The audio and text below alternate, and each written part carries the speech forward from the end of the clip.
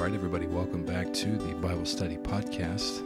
I am Travis Pauly, and here we have one goal: learn to love like Jesus. We're back after a break.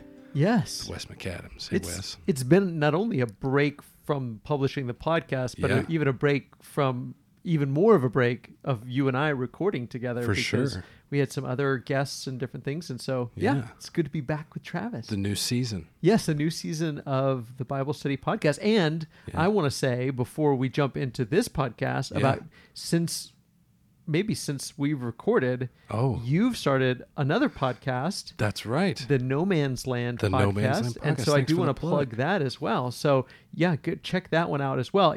If you've ever sat and listened to Travis for 30 or 45 minutes and thought, you know what, I wish I could listen to Travis for an hour or two and other guests, then you're in luck. There's loads of content. Yes, absolutely. So I honestly, it just started being published on Apple Podcasts. That's which is where I listen to podcasts. And I was like, yes. And so now I've started to listen. I'm mostly through the first episode. So I just started. So anyway, but it's really, really good. And I'm really excited about it for you. So me too. So yeah, check out the No Man's Land podcast on Apple, Spotify, YouTube. That's right. Cool. Yeah, we even video for that one as well. Nice. Yeah. If you prefer the video. Yeah. Nice. Fantastic. Well, for this discussion, I have been thinking about an article for a while that I read. It was published in May of 2021. And the title from Christianity Today is Proof That Political Privilege is Harmful for Christianity. Proof that political privilege is harmful for Christianity. So we're going to violate two of the rules of things not to talk about: politics, and we always talk about religion, but we're going to talk about religion and politics today. That's unless there's a mic on and it's recorded. Oh, and then you can talk about anything. Good to know. I did not realize that. Okay, good. So we are going to talk about politics and Christianity, but it's something that I've always sort of anecdotally felt was true and historically felt was true. I felt like, just from studying Christian history, that from the time of Constantine, from the time that Christianity gained imperial acceptance, political acceptance, state acceptance, and was privileged by the state, it changed, it morphed, it became something that was a perversion of what it was supposed to be. And so there is this very interesting study. Again, it's this article is a discussion of the study that was put out not too long ago. And again, the title, we'll link to this in the podcast notes, but it's Proof That Political Privilege is Harmful for Christianity. And here's sort of how it's summed up. They did a statistical analysis of a global sample of 166 countries from 2010 to 2020. So they looked at the years 2010 to 2020 of 166 countries, and they really were looking at, is Christianity, and of course throughout this podcast we're going to use Christianity in a very broad sense. Right. So if that bothers you, you can stop now. But broadly speaking, they looked at Christianity in these 166 countries and said, is it growing or is it declining? Are the numbers of Christians in these countries growing, increasing, or decreasing? So they looked at 166 countries from 2010 to 2020, and they said that we find that the most important determinant of Christian vitality is the extent to which governments give official support to Christianity through their laws and policies. And so what they're saying is that the extent to which governments give official support to Christianity through laws and policies is actually one of the most detrimental things to Christianity. And it isn't the direction that most people would think. They go on to say, as governmental support for Christianity increases, so the government is more supportive of Christianity, the number of Christians declines significantly. I mean, that, again, we love to talk about paradoxes on this Bible study podcast. And this, and in fact, the data will be broken out into 3 different paradoxes, which we'll talk about probably in this episode and in the next episode. But it does seem to be paradoxical that government support for Christianity increases.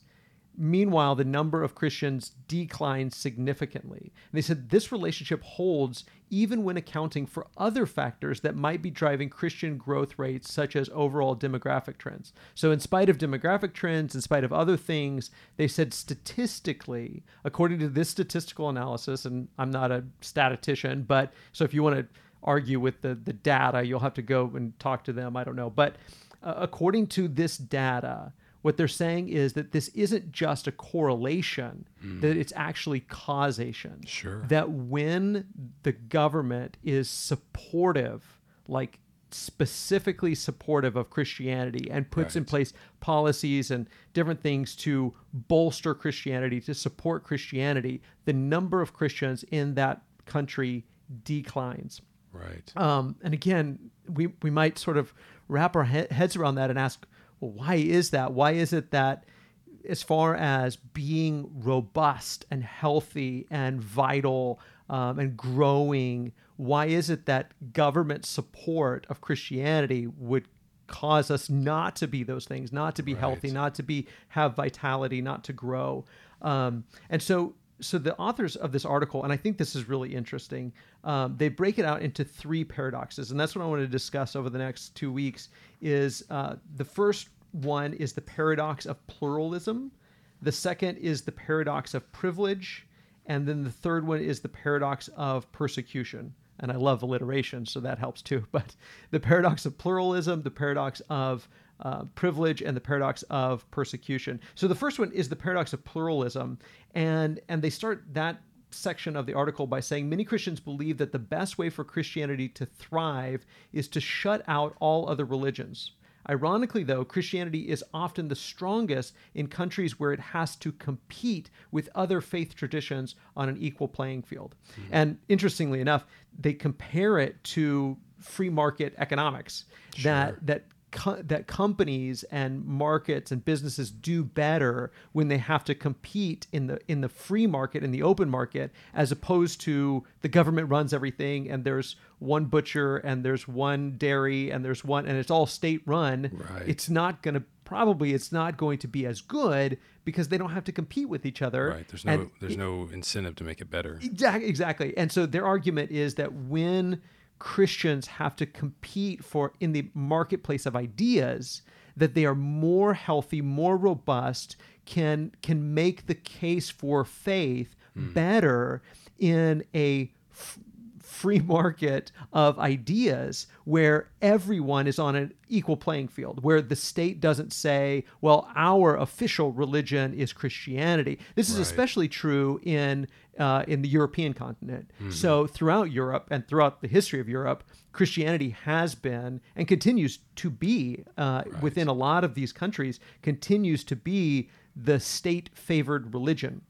And in those countries, Christianity does not fare as well as in countries where the state does not favor Christianity and where every religious group is free or as equally free to put forth their ideas and make their arguments.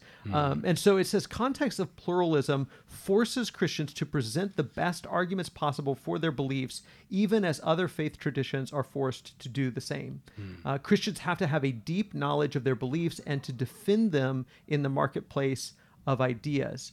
And I think what this study sort of draws out and kind of proves statistically is that it is an unhealthy thing for Christianity to rely upon, in this case, the state, but I would argue on anything other than Jesus and the Spirit.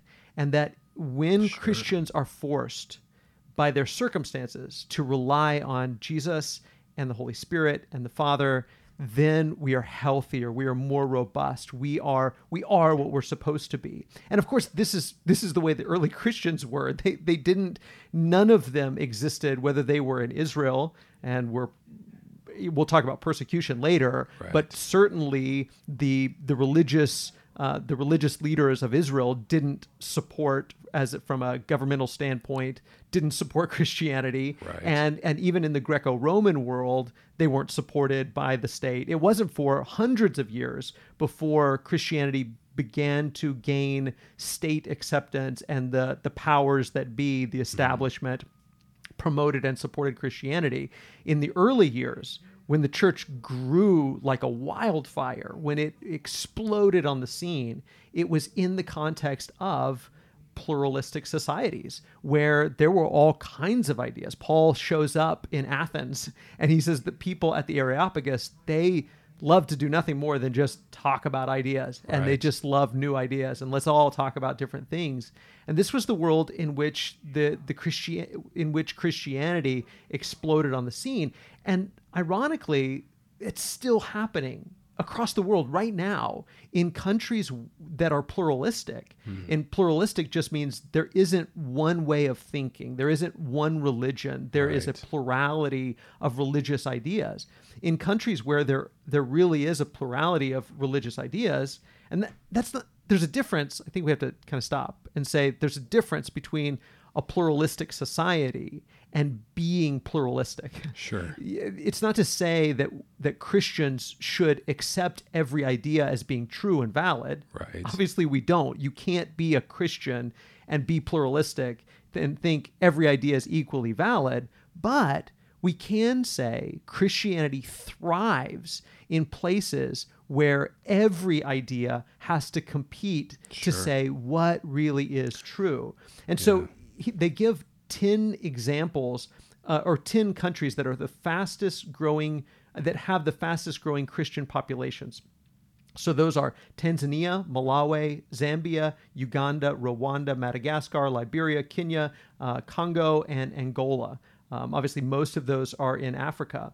And most of those, all but 3 of those, have most of those have no or very low official support of Christianity. So is that right? So there's 7 out of the 10 have low to no official support for Christianity. And so the 10 countries where the Christian population is the fastest growing are in countries that have little to no support from the government. What do you mean by no support?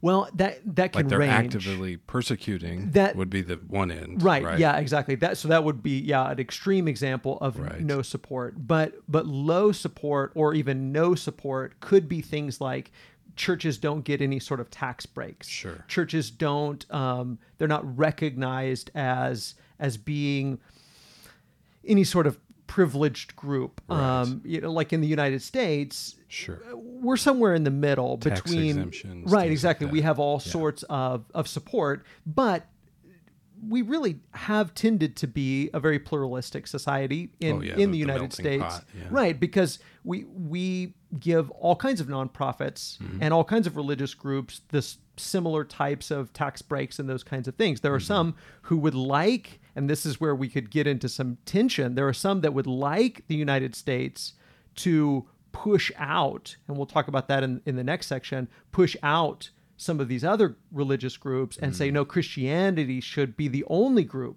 to receive support from the government or to receive privileges from the government or to receive sort of extra protections from the government. And these are countries where that's not the case, where Christianity gets no extra protection, they get no extra privileges, they get no extra tax breaks. And these are the countries, 7 out of 10 of the countries where Christianity is the fastest growing or has the fastest growing Christian population. These countries, for the most part, don't give any extra support to Christians. Right. And there are other examples as well. I don't think Korea was on the list, but there's a huge population in Christianity. In fact, it says that South Korea currently ranks as the second largest sender of missionaries, trailing only the United States. Wow. It's amazing to me. That's really cool. Right, absolutely. And again, a country with little to no support officially from the state, from the government. It says that Korea is about a third of the country is Christian, or claims Christianity in Korea. It says that 700 million Christians live in Africa. 10 countries noted above with the fastest growing Christian populations in the world from 2010 to 2020 are all located in sub-Saharan Africa. Wow. So this is where I think we just have to stop and say, this is where Christianity is growing. Christianity isn't growing, and we'll talk about that in the next one, in countries where they receive state support. It's growing in countries where it's not. And again, I think when we go to Scripture, we have to ask ourselves, why did Jesus and the apostles never fight to stomp out any other religious group? They never said, okay, our job is to take over Rome, and then once we take over Rome, then we'll make sure there aren't any more Jews. We'll make sure there aren't any more pagans. We'll demolish. Why did they never storm into the temple and try to retake the temple for Christianity? Why did they never pull down the altars of Zeus or Diana or whatever? Instead, they preached the gospel. And in fact, I mean, it's amazing to listen to some of the words and think about the pluralistic society in which they lived. When Paul writes to the church at Corinth, 2 Corinthians chapter 10, verses 4 and 5, he says, "For the weapons of our warfare are not of the flesh, but have divine power to destroy strongholds. We destroy arguments and every lofty opinion raised against the knowledge of God, and take every thought captive to obey Christ." So he's like, we're not waging war that way. The way we're waging war is through our arguments, is through destroying the lies, destroying the deception through the preaching of the truth. And it's that preaching of the truth that happens robustly in environments where we have to know, what do you believe and why do you believe it? It's not just, there was a time in most Western countries where nobody had to argue for Christianity because everybody ascribed to, quote unquote, some form of Christianity. Sure. And so nobody had to know, why do you believe what you believe and how can you make a case for that? But in countries where there is no state support, Christians have to know what they believe, and they have to be able to present those ideas both in reasonable ways that make sense to people and in winsome ways. They have to be able to tell them the truth in a way that attracts people and says, there's something about this Christianity thing. Yeah, I was thinking about one thing from that data. One thing that struck me was, in a lot of cases, this is also new. Like, Christianity is new for so many people. Yeah.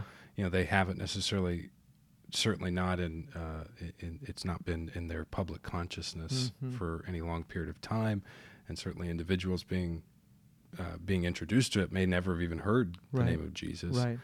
And I know that's in a lot of cases the case in China right now, where there's such a fast-growing Christian population, and it's actively persecuted. Right. Which is, adds another level of like kind of awe as to that happening, and awe of the Spirit working there.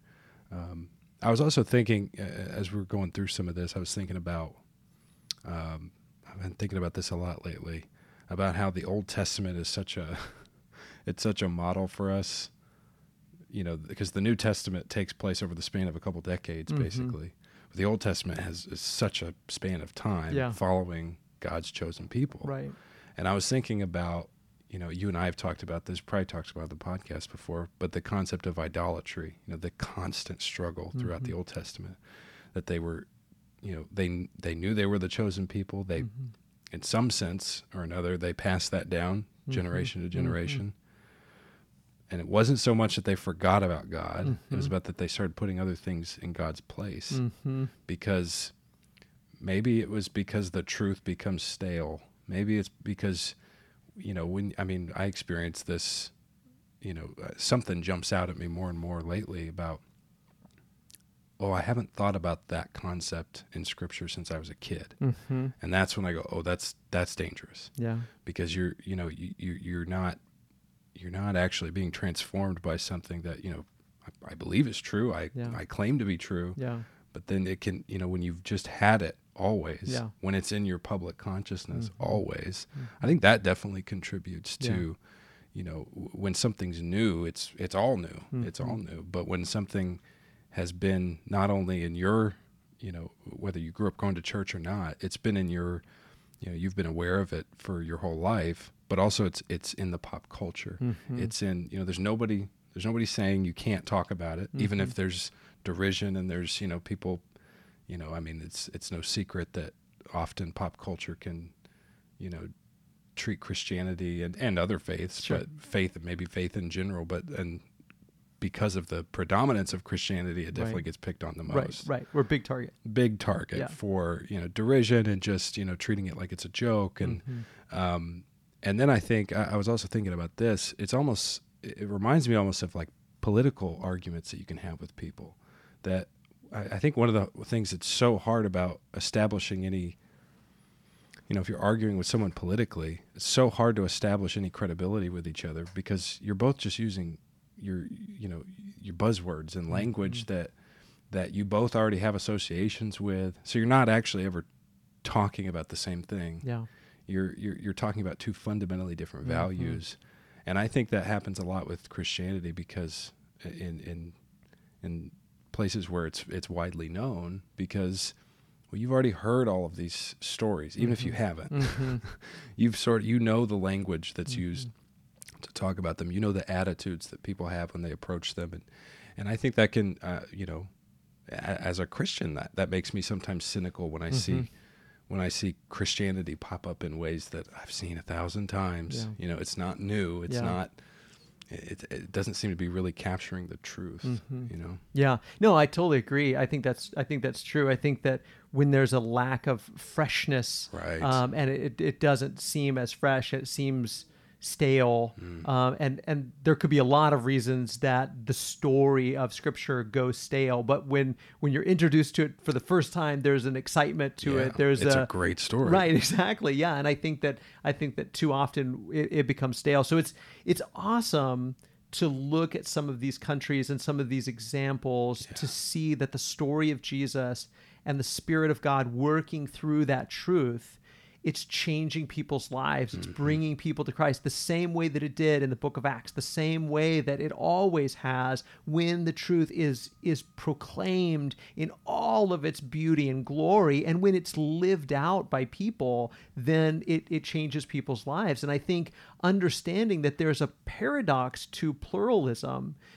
is really important for us, because we can be okay with the fact that we live in a country where there are other ideas. We can be okay with that instead of trying to force everybody. No, stop. Don't. It's like, no, listen, the truth doesn't need to fear examination. If it's right. true, then we can talk about it. We can examine it. We can think about it. We can compare it to other things. And the truth will always be the truth. And the truth will always defeat the lies. The light will always overtake the darkness. I think about passages like 1 Peter chapter 3, and he's talking about living in a society that's hostile even towards the faith. But he says, even if you should suffer for righteousness' sake, you will be blessed. Have no fear of them, nor be troubled, but in your hearts honor Christ the Lord as holy, always being prepared to make a defense to anyone who asks you for a reason for the hope that is in you, yet do it with gentleness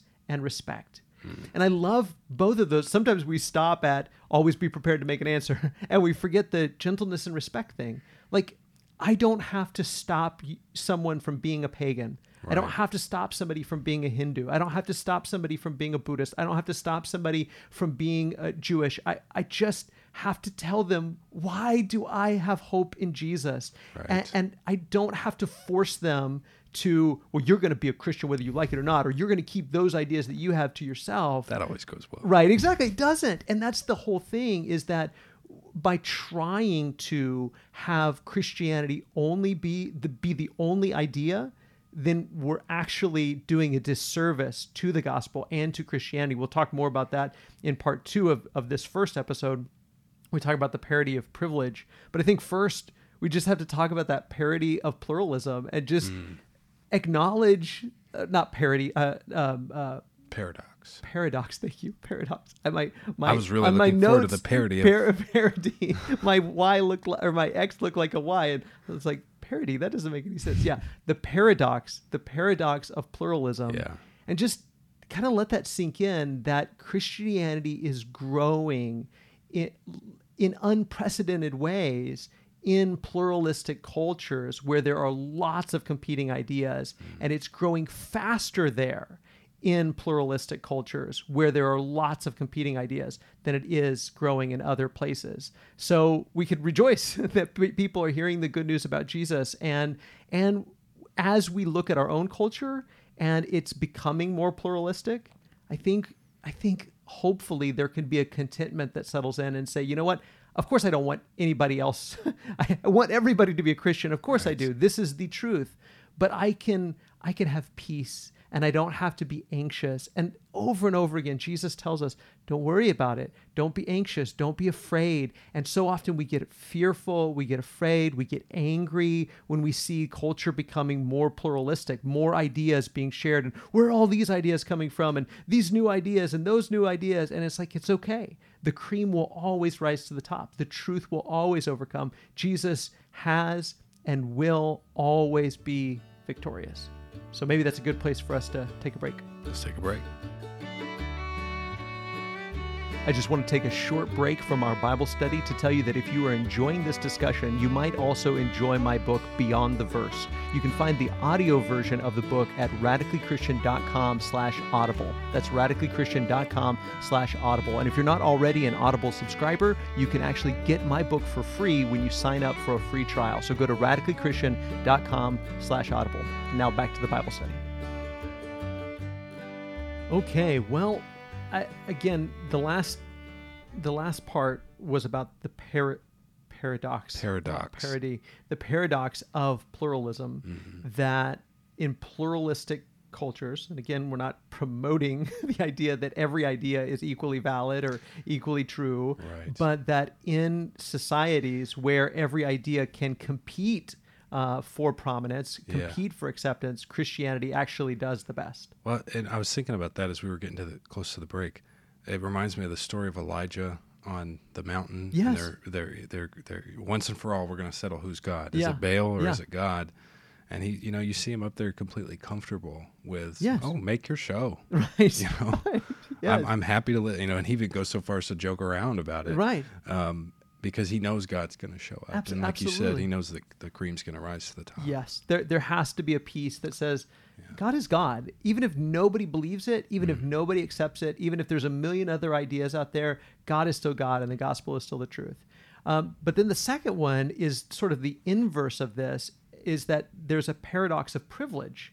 So not only does the gospel spread the fastest, it would seem, in cultures that are pluralistic, but actually the inverse is true, that when countries give extra special support to Christianity, it actually declines. So it actually is detrimental to Christianity for it to receive state support. And again, most of this focuses on countries in Europe that have, again, America, the United States, and sometimes we talk about and debate the idea of separation of church and state. Right. But this is actually why this exists, because countries in Europe, for a lot of countries in Europe, have had state churches. So there might be other churches that are not state sponsors, but there's also, like there's the Greek Orthodox Church, there's Russian Orthodox Church. So there's a lot of Eastern Orthodox churches, but then there are also Catholic states. Right. There's in England, you've got the Church of England.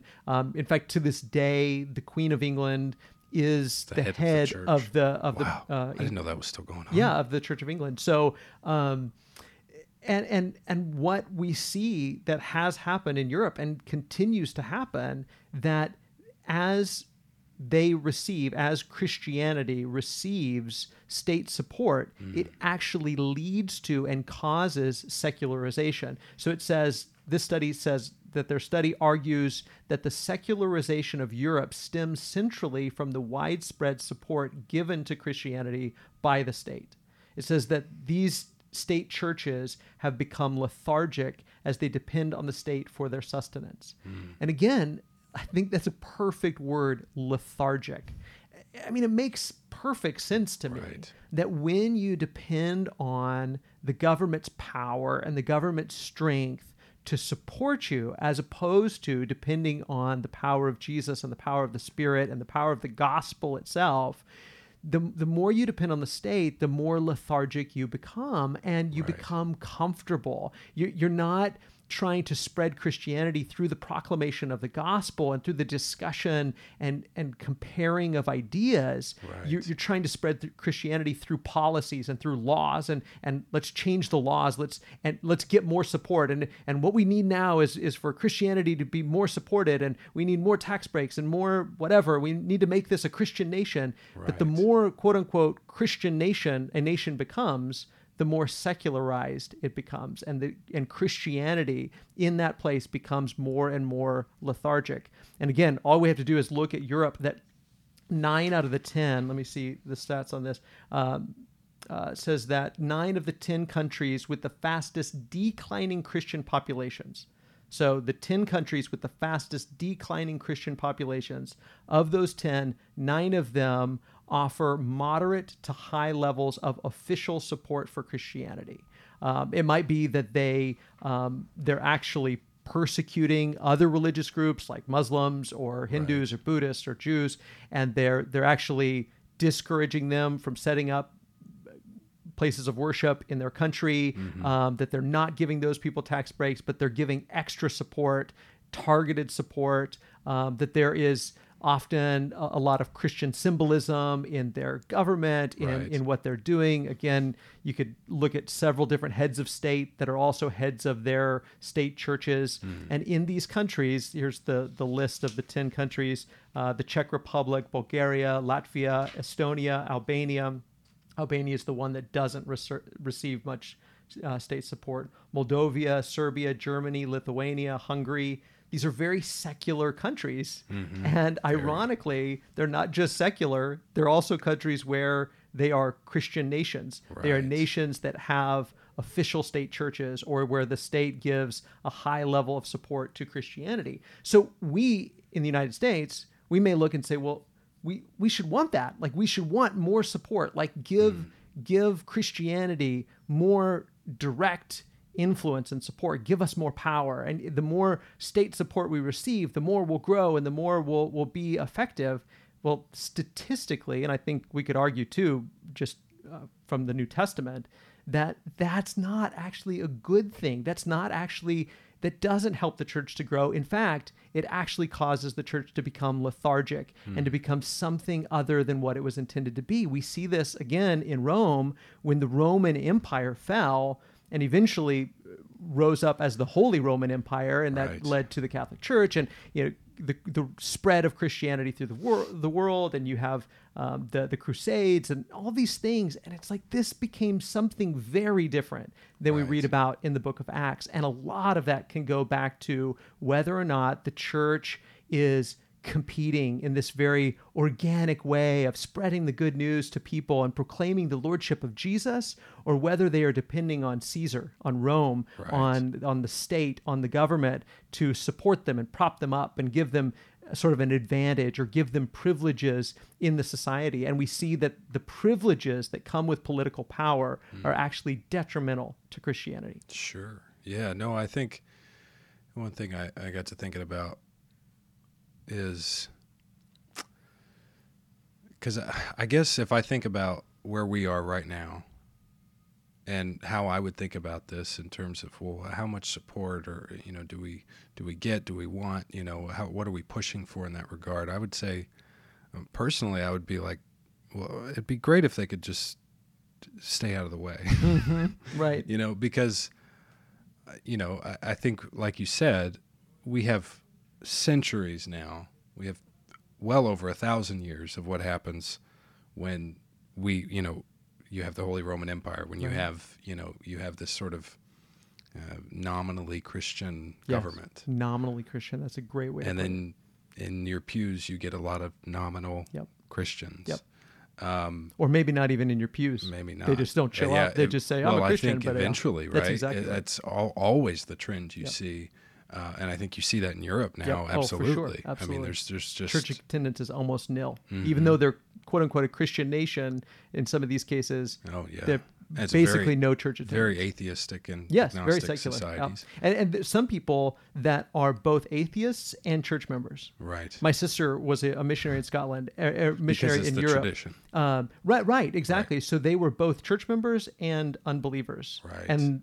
And maybe didn't see any disparity with that, because that's where births happen. That's where christenings happen. That's where weddings happen. That's where funerals happen. Like that in the United States. Right, absolutely. And so the more it becomes intertwined with society, with the government, with just the way things work politically, right, the less it becomes something that is a personal faith in Jesus and discipleship. Yeah, so I think on the one hand, you see what happens down that road. And then on the other, it seems masochistic to almost want persecution or want anything like that. Right. So I guess as far as what you could hope for would be, let's just go our separate ways. Let's let the church survive on its, like we've been talking about, on God and the Spirit. Right. And the church's members that, will determine, well, how hard are we going to work to spread the gospel? Yeah. How much does it matter to us? Right. And then I also think that, kind of going back to that idea of idolatry, that I think there's especially here, thinking about the U.S., there are so many things competing for our attention. Mm-hmm. And I mean, I think that's something we think about all the time, is how do you break through the politics, the ideology, the just, even more innocuous distraction. There's seemingly innocuous distractions of, social media and just all, I mean, at the end of the day, you only have so much time. And, some of us might be more inclined to, to read and to, or to think deeply about our faith or, and things like that. But I think at the end of the day, well, we all have the same amount of time in the day, and it's how much are you going to devote to that? Right. And then, and because I think that's one of the things I have come to appreciate so much about the Old Testament is that you can kind of read it, and I know I read it as a kid as like, well, idolatry was this arcane, problem that they had at that time. It's like, it's anything that, it's right there in the Ten Commandments. It's anything that you put ahead of God. Yeah. It's anything you put ahead of, what should be most important. And I think when you see in those lethargic societies, Christian societies, quote unquote Christian societies, and you see people, Christianity, like you said, it becomes more of a tradition. It becomes more of just, it's something you do, even if you personally believe there is no God and all this. It's just, I guess, I don't know. I guess it's a nice thing to bring the family together or something like that. But it's not something you actually take seriously. I think that happens when you've got a lot of other things competing for your attention. Well, I love that you're bringing up idolatry and the Old Testament, because that's exactly what it is. And it's a shift. Idolatry is a shift in allegiance. It's to whom do you look for protection? Right. To whom do you look to provide? So protection and providence. Who are you looking to provide for you and to protect you? And a good metaphor for that is marriage. That when a woman, and Israel was always compared to God's wife, and the church is compared to the bride of Jesus. Yeah. And so a woman looked to, especially in that culture, looked to her husband to provide for her and protect her. Those were his jobs, to nourish her, to love her, to take care of her, to provide for her.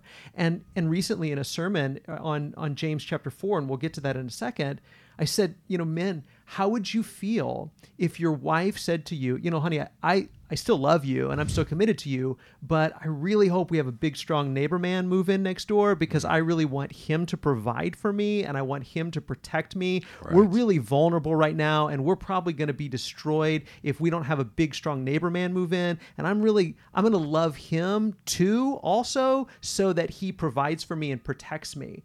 We would call that adultery. And that's exactly what the Bible calls it, that the idolatry and adultery of Israel wasn't just that they were bowing down to statues, is that they were looking to other nations. Sometimes it was Egypt, sometimes it was Assyria, sometimes it was Babylon, sometimes it was Rome, and they were looking to these other kings and empires and armies to protect them and provide for them, that if we give our allegiance to them, they'll provide for us. Even in the case of looking for a king for Israel, they said to Samuel, give us a king. And God said, you already have a king. Right. It's me. I'm your king. And they're looking to become the bride of other gods and other nations and other kings in order to get what those gods or kings can provide for them and how they can protect them. And in exchange, they're giving them their love. And God over and over again calls that adultery. Interestingly, in James, he says the exact same thing to the church. James is a book that's written to proud people, to proud Christians, and to socially mobile Christians who want to climb the social ladder. And James says, what causes quarrels and what causes fights among you? Is it not this, that your passions are at war within you? And in the previous chapter, he had just talked about selfish ambition and jealousy and coveting. And he says, you desire and you don't have, so you murder. You covet and you can't obtain, so you fight and you quarrel. You don't have because you don't ask. So he's saying, you're so ambitious and you want so much, and you're not relying on God. You're relying on yourself to get all of this stuff. And you ask and you don't receive because you ask wrongly to spend it on your passions. Then he says in verse 4, you adulterous people. That's really strong language. Yeah. You adulterous people, do you not know that friendship with the world is enmity with God? Therefore, whoever wishes to be a friend of the world makes himself an enemy of God.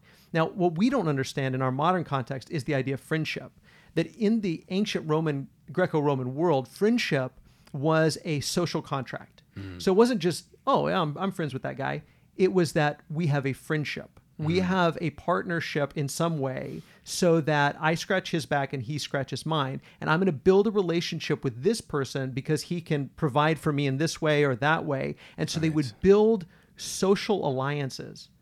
And James says, you are wanting the protection and the providing of the world. You want the world to provide for you and protect you, and you are giving them your allegiance and your loyalty so that they provide for you and protect you. That's adultery. And when you try to be friends with the world and love up to the world so that they provide for you and protect you, you are making yourself an enemy of God. And I think we have to recognize that so often I hear Christians, and I don't personally think it's a sin to vote. But I do think it's a sin to say the church is going to be destroyed if so-and-so doesn't become the president, as if it's some Messiah figure, and that's how we're treating them, some Messiah figure who is going to provide for and protect the church. The church doesn't need, I'm going to say this as strongly as possible, the church does not need presidential protection. The church does not need governmental protection. The church does not need Senate protection. The church does not need the protection of the Supreme Court. The church does not need the protection of anybody because we have the protection of the Father and the Son and the Holy Spirit. And for us to say, well, I'm going to give my loyalty and allegiance to whoever will provide for me and protect me, James says that's adultery. And you're seeking the world's providence and the world's protection, and you need to stop and you need to rely on God. He says you don't have because you don't ask. And when you do ask, you ask with the wrong motives because of your ambition and your jealousy.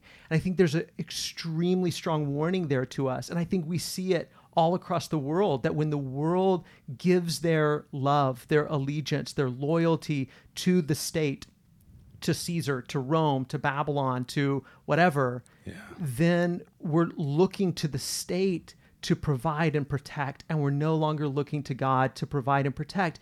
We can be okay being a minority. We can be okay being in a position where we're not favored, where we're not protected. That's not it will never be the first time for the church. From the very beginning, that's the way it's been. And there's this paradox that when we look to the world for protection, then we decline. And when we say, listen, we're going to thrive and we're going to survive in whatever environment we're in, we're going to continue to preach the gospel, even if there's a million other ideas and there's a million other religions, the cream's still going to rise to the top. We're still going to be, this is still going to be the truth.